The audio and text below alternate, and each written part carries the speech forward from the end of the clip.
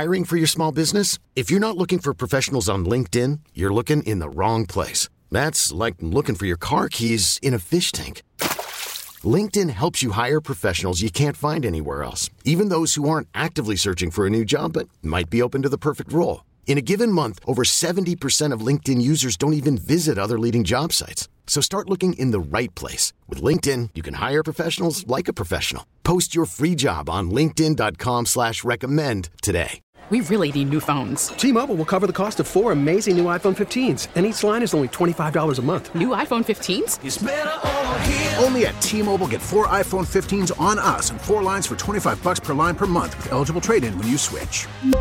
Minimum of 4 lines for $25 per line per month with autopay discount using debit or bank account. $5 more per line without autopay, plus taxes and fees. Phone fee at 24 monthly bill credits for well-qualified customers. Contact us before canceling account to continue bill credits or credit stop and balance on required finance agreement due. $35 per line connection charge applies. See T-Mobile.com. Now, it's Chris Harrington on the Grizzlies, Memphis, and more on 92.9's Jeff Calkins Show. Presented by Church Health, caring for people all around us. Give today at churchhealth.org. Chris Harrington joins me now. Chris, what are we listening to? It's Maybe Your Baby, or Maybe Baby, by Stevie Wonder from his 1972 album Talking Book. Apparently yesterday was the 50th anniversary of that album's release.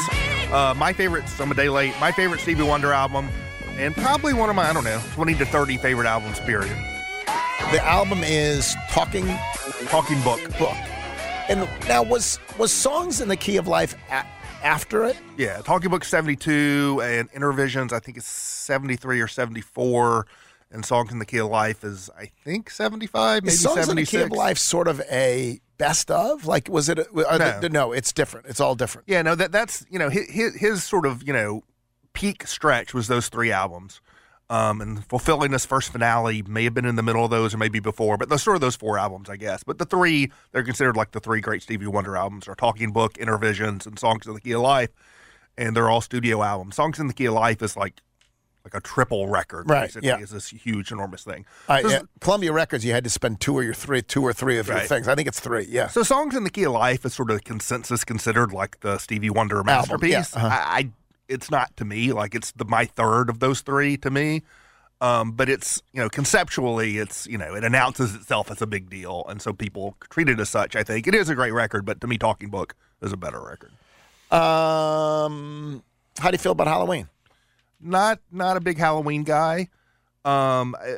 Personally, as a parent, when my kids were younger, like I like it for kids. Right. I'm conceptually pro trick-or-treating. In practice, it is problematic at our house because of our dogs. The dogs just don't react to that well. Crazy? Do you get a lot? No, we get very few, and at this point, we mostly just turn off the light. We're just not home. Oh, you'd go out. Our kids are now going out doing their other things, so we can go out and not be home, basically. Yeah, yeah. And okay, but if you were to, if your kids came home with buckets of candy, and you were to take candy from their stash, what would you take? Anything Reese's related, Kit Kat related, not Kit Kat related, Kit Kat. Kit Kats. I don't want the flavored Kit Kats, but anything at all that has the word Reese's on it. Kit Kats, Twix, Snickers, like just classic chocolate Classic chocolate. Is the best Reese's the original big cups? Is that the best Reese's, do you think? We did a podcast on candy this week, and we talked about our favorite, mass market candy. And I didn't bring. I didn't want to have 3 different Reese's products, so I brought in the Reese's stick. Oh, you literally brought them in. Yeah, so I brought in the Reese's stick as my number one, and basically I just said that. I don't even know what the Reese's stick is. What is the Reese's? It's like stick? A cross between a Reese's peanut butter cup and a Kit Kat. It's like a. How long's it been out? I don't know. Years, 10 long years, time. Yeah, something like that. Really? Anyway, that's the only candy I have a weakness for anymore is that and Reese's peanut butter cup. So I brought in the Reese's stick. And basically said that in my mind, like this, the Reese's peanut butter cup is so obvious, I'm not even going to bother. That's retired. Of course, that is the greatest candy. The Reese's peanut butter cup is easily the greatest candy, and it's the best form of Reese's. I mean, I've never had the Reese's stick. I can't believe it's better. My favorite is the little more rounded individual Reese's peanut butter cups that you get sort of in big bags, individually wrapped, more so actually than the flatter ones. But How do you feel about Reese's Pieces? towards the lower end of the Reese's scale, but still Reese's better than scale. most other candies. How do you feel about an Almond Joy candy? No. No interest in an Almond Joy candy. I like the flavor of coconut. I like coconut milk. I don't like the texture of candied coconut in anything, in candy bars and cakes and anything. And how about all that, like the Sour Patch, all that stuff? I don't do that stuff anymore. I did on our pod. I brought in Jolly Ranchers, which was sort of my nostalgia. Like I loved watermelon Jolly Ranchers as Are those a kid. chewy or are they? No, you They're suck crunchy. on those. So, yeah, I don't like hard candy. I don't do I basically do not do non-chocolate candy anymore. So was this with Jennifer Biggs? Yeah, and Eric and Natalie. Okay, so what were their favorite candies? I'm trying to remember. Eric brought in, was it Crackle? No, Nestle Crunch. Oh, that's lame. And he brought in. You can't say lame anymore. The 100 grand bar. And that's what Jeffrey says. The 100 grand bar is wildly underrated. Criminally underrated. Criminally underrated. I gotta say, having taste tested it like earlier this week or last week or whenever we did this, I think maybe not. I'll tell you what I think is underrated: the Baby Ruth. That's just peanut. It's peanut butter. It's some chocolate. It's got it's got the peanut butter, and then. But I also like that one that's just like a roll. What's that thing called? A payday, which is just the peanut and sweetness stuff in it. Like a. Yeah, I think it's just nougat. I think it's nougat. Peanuts. Yeah. Anyway, so okay. Jennifer brought in a Mounds bar, and we all agreed that was the worst of all the candies that were brought in. Mounds is just the coconut stuff. It's not even the nut with the Almond Joy. Yeah. That's pathetic. Yeah, we agreed. I was a weird choice by her. But I think a Milky Way is pretty bad too. All it is chocolate and I would rather do a Milky fluff. Way than a Three Musketeer. When you get those bags of Halloween that has the Snickers and the Three Musketeer and the Milky Way, like to me it's a clear power ranking of Snickers, then Milky Way, and then Three Musketeer. Yep. Milky Way at least has that little bit of caramel in it. That's right. And the Three Musketeers got nothing. Weird nougaty stuff. Right, no, it's I don't know. Lousy. Yeah. And how about Natalie? What's she like? She brought in this weird, like, Nerds cluster that was like Nerds but chewy in the middle, and we all thought that was weird. And she brought in peppermint patties, which are good. And I can't remember. Or her third one were Junior Mints. She was very mint-oriented. How do you feel about a Butterfinger? Oh, that was Jennifer's number one. She brought in a Butterfinger, a Mounds, and some other like thing that's. I think Butterfinger's delicious. Butterfingers are delicious. I think totally delicious.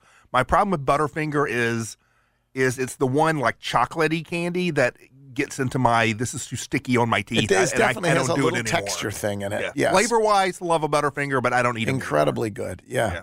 There are people who love Halloween, and we're getting grief because I don't love Halloween. But for me, it comes to my dogs are fine with the Halloween stuff, but it's the fact that I'm not good at costumes. Yeah, I'm not either. I'm not good at it, and I don't care about being good at it. It's just not me. Maybe if those things are probably related, right? Yeah. There are things that I would like to be good at that I'm not good at, but mostly those things tend to be there's some correlation there. Right.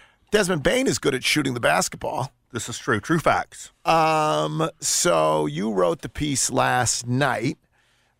Just one game. What was Jake LaRavia the sort of most interesting thing? That Jake LaRavia's continuing progress. He was active. Yeah, he was good. Shots. He sort of came on late, and so he was like a developing story in the game. But definitely his best game of the season. He got the walk-off interview at 3 or 4 from 3, grabbed a bunch of boards, and then made some other plays later in the game. So the rebounding came first, and then the threes, and then he made a couple plays in the lane, a good assist. He played really well. And so, yeah, good for him. He played really well. I think he is being helped in part by the lineups they are putting him in. And this is something I noted a couple games ago. That Jenkins, the beginning of this in preseason, the beginning of the season, Jenkins was playing a lot of 2 at a time of Adams, Tillman, Clark, and those lineups just not working. Right. And he has abandoned that. He's abandoned Tillman. Tillman completely, but he's also stopped. I don't think Adams and Clark have played together the last 3 games at all. So he has gone hard to. We're only playing one of those 2 guys at a time, and we're putting 4 players who are shooters, at least in theory. Like David Roddy's hitting like 10%, but he'll stand outside the 3-point line and face up. And so he's putting these lineups on the floor that really space out among only one big. And Brandon Clark at center. Brandon Clark or Steven Adams. Yeah, in that center spot. And I think LaRavia is really benefiting. Like he spent a lot of time on the floor in this lineup, which I love. That's Tyus Jones, Desmond Bain in the backcourt, LaRavia and Aldama out wide at forward, and then Clark in the middle. And I think that really, A, it gives him space to operate. B, he can be like the fifth guy or whatever and like just take the good shots and get into the flow. And I think he's really benefited from that. But I think his play has been encouraging. That lineup, what do you love about it? I think that's the best offensive lineup you can put on the floor without Ja. That does not include John. That does not include John Morant, and only has one starter. I mean, technically two with Aldama, but you think about at full health. Right. I think in terms of you thinking about bench lineups of Ja. When Ja's on the bench, how are you thriving? I think having Desmond Bain as the one starter on the floor with that lineup is a lineup that's going to be really good in the middle of games. So Desmond Bain hit a bunch of shots again, but he also continues to look really comfortable dishing the ball, and like we'd seen that all preseason. Like that was the good part of Desmond Bain in preseason, and it continues to be a thing. They need more people to be able to create offense not named John Morant, because John Morant can do it all the time, but it's such a burden. So they need more of that. But you don't want more of it coming from Dillon Brooks, right? Right. And so you want more of it, but there are lots of places on the roster either you're not going to get it from or you don't want to get it from. And so Desmond Bain is, I think Jaren after him when he comes back, but Desmond Bain's very top of the list in terms of who you wanted to see take on more of a burden, not only of scoring, but of creating, of handling, of generating offense, whether it's for him or other people. And I think it's, obviously he had some bad shooting games to start the season, but even then he was taking on the burden. And I think what Desmond Bain looks like, but he looked this way in preseason and now into the season is extremely encouraging for the Grizzlies. So you get to this, are they the best backcourt in the league?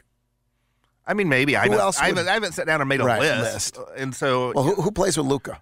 That's a pretty good backcourt. There is that thing. I mean, do you need a certain level of accomplishment for both players to even talk about it as a backcourt? You say just Luka and anybody. That's sort of not in the spirit of the question. Right. And I think right now Klay Thompson's not good enough for that to be in the spirit of the question. Right. And so, Donovan Mitchell and Darius Garland, they haven't played together that much yet. But, in terms of talent of two players, Trae Young and DeJounte Murray, both were all-stars last season put together. Obviously Chris Paul and Devin Booker. That's probably your pole position going into the season. They were, I think, both all-NBA or were sort of at that level last season. Again, I'm off the top of my head here. Right. I mean, Damian Lillard, the way he's bounced back, and Anthony Simons. I mean, I wouldn't put them in the Ja and Desmond category, but like there are guys out there. Yeah. And so now onward to Utah and then Portland. Portland is going to be without Damian Lillard, which certainly will help the Grizzlies. This is and I'm not trying to put a damper on the Grizzlies' start. I think in my mind, I don't care about the record, but watching them play, I mean, I feel better about the ceiling of the team than I did before the season started. But they are benefiting from a pretty squishy early season schedule. The only good team they played, the best team they played is Dallas, and that was, second night of a back-to-back or whatever. But they're going to keep on with the squishy schedule where they got Utah. Utah's been good this season, but still. Utah twice, Portland without Lillard. Like, they're getting pretty deep into the season without playing any, like, heavy teams, but I think that's good. I think the idea before the season was the schedule sets up pretty well for to get off to a good start even without Jaren and, really help you long term. So why do you feel better about their ceiling? John Desmond. John Morant was all NBA last season. He's taken a step forward in his game, it seems to me. Desmond Bain was, a borderline all-star, most improved candidate last season. It's taken, to me, a clear step forward in his game. I think it looks like, in terms of replacing depth, Santi Aldama and Jake LaRavia, I think, are both real players. And then everyone else is sort of known quality. I mean, Steven Adams was good last year. He's still good. Tyus Jones is still good. Brandon Clark is still good. How about Dillon?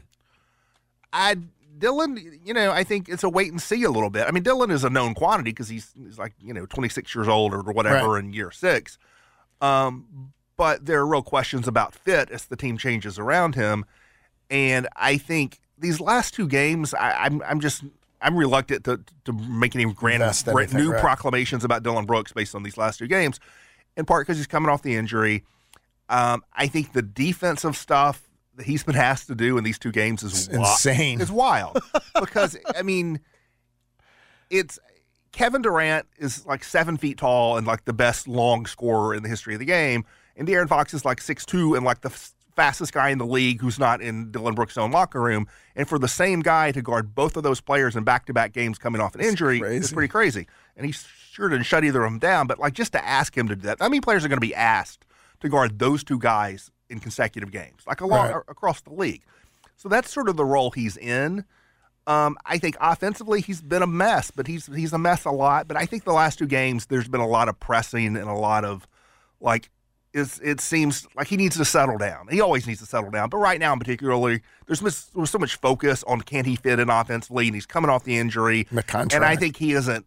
I think he can settle down more than he's settled down the past 2 games. It was good that he knocked down some threes.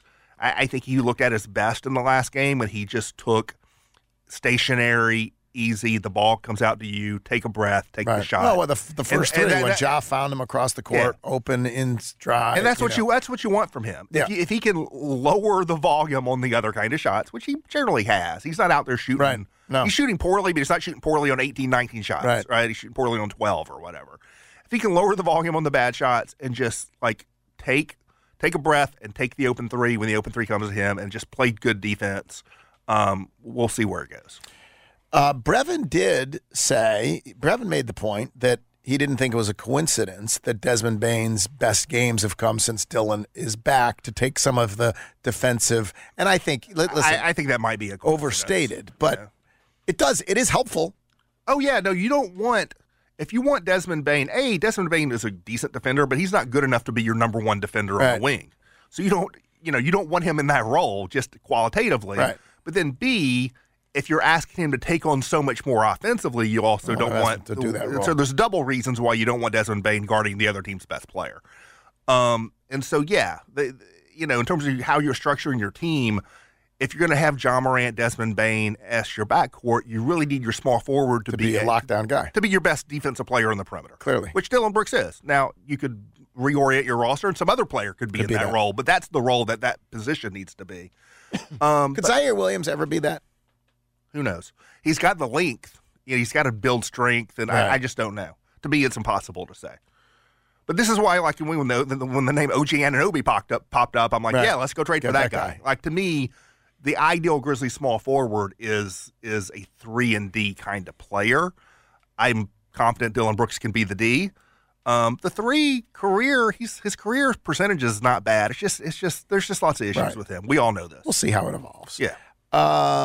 If you were Utah, if you were a Utah fan, would this frustrate you? They're 4-1. I don't know. I mean, again, it's a week into the season.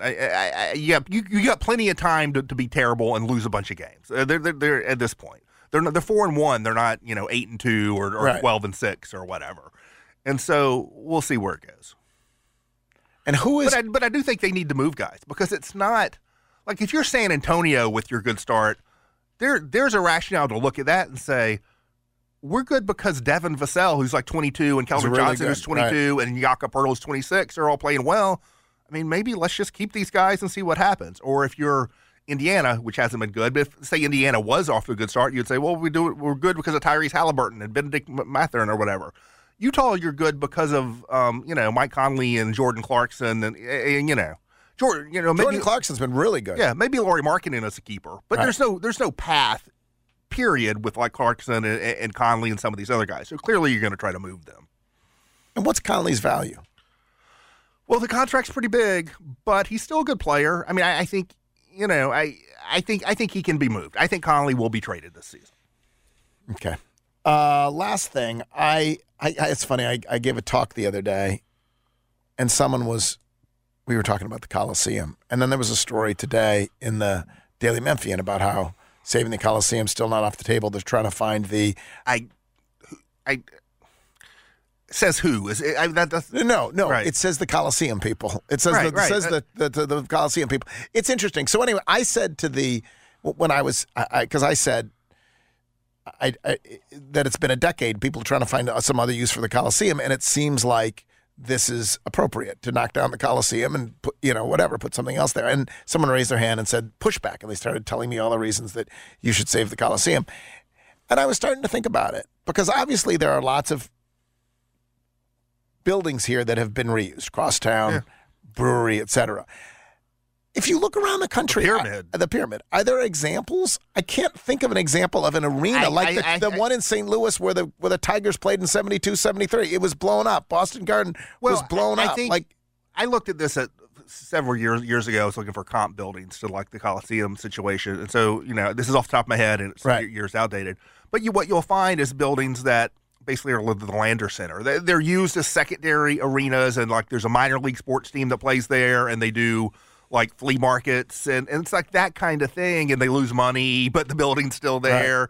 And so, like, you could do that with the Coliseum, but I don't see that as I don't see the point. I don't see that's just highest and best. I just don't see the point. Right. Let's lose $10 million a year, like having this secondary arena to do, like, I don't know, to do whatever. I just don't see the point in that. I am not a proponent of. I don't think it's important to tear down the Coliseum, but I don't think it's important. I don't think it's important not to. And so, in the absence of something to do that, like people, I actually think it's important to not have just a big empty. I actually think it's important. No, I think it's important to do something with it. Yeah, I think it's important to do something. But if someone came tomorrow and said, I'm a private investor and I want to spend $50 million and I want to turn the Coliseum into this, I'd be like, great, go for it. Right. But like that's just not there. Right. Thank you, Chris. We will talk to you on Monday. Grizzlies play Saturday and then again Monday in Utah. Spring is a time of renewal, so why not refresh your home with a little help from Blinds.com? We make getting custom window treatments a minor project with major impact. Choose from premium blinds, shades, and shutters. We even have options for your patio, too. Blinds.com invented a better way to shop for custom window treatments. There's no pushy salespeople in your home or inflated showroom prices. Our design experts can help you find the perfect window treatments on your schedule. We'll even send free samples directly to you. Plus, we can handle the measuring and installation for you. Unlimited window treatments installed for just one low cost. And with Blinds.com, you'll always get transparent pricing. No hidden fees. Our free shipping and 100% satisfaction guarantee can put the spring back into your step and into your home, too. Shop Blinds.com right now and save up to 45%. Up to 45% off for a limited time at Blinds.com. Blinds.com. Rules and restrictions may apply. T-Mobile has invested billions to light up America's largest 5G network, from big cities to small towns, including right here in yours. And great coverage is just the beginning. Right now, families and small businesses can save up to 20% versus AT&T and Verizon when they switch. Visit your local T-Mobile store today.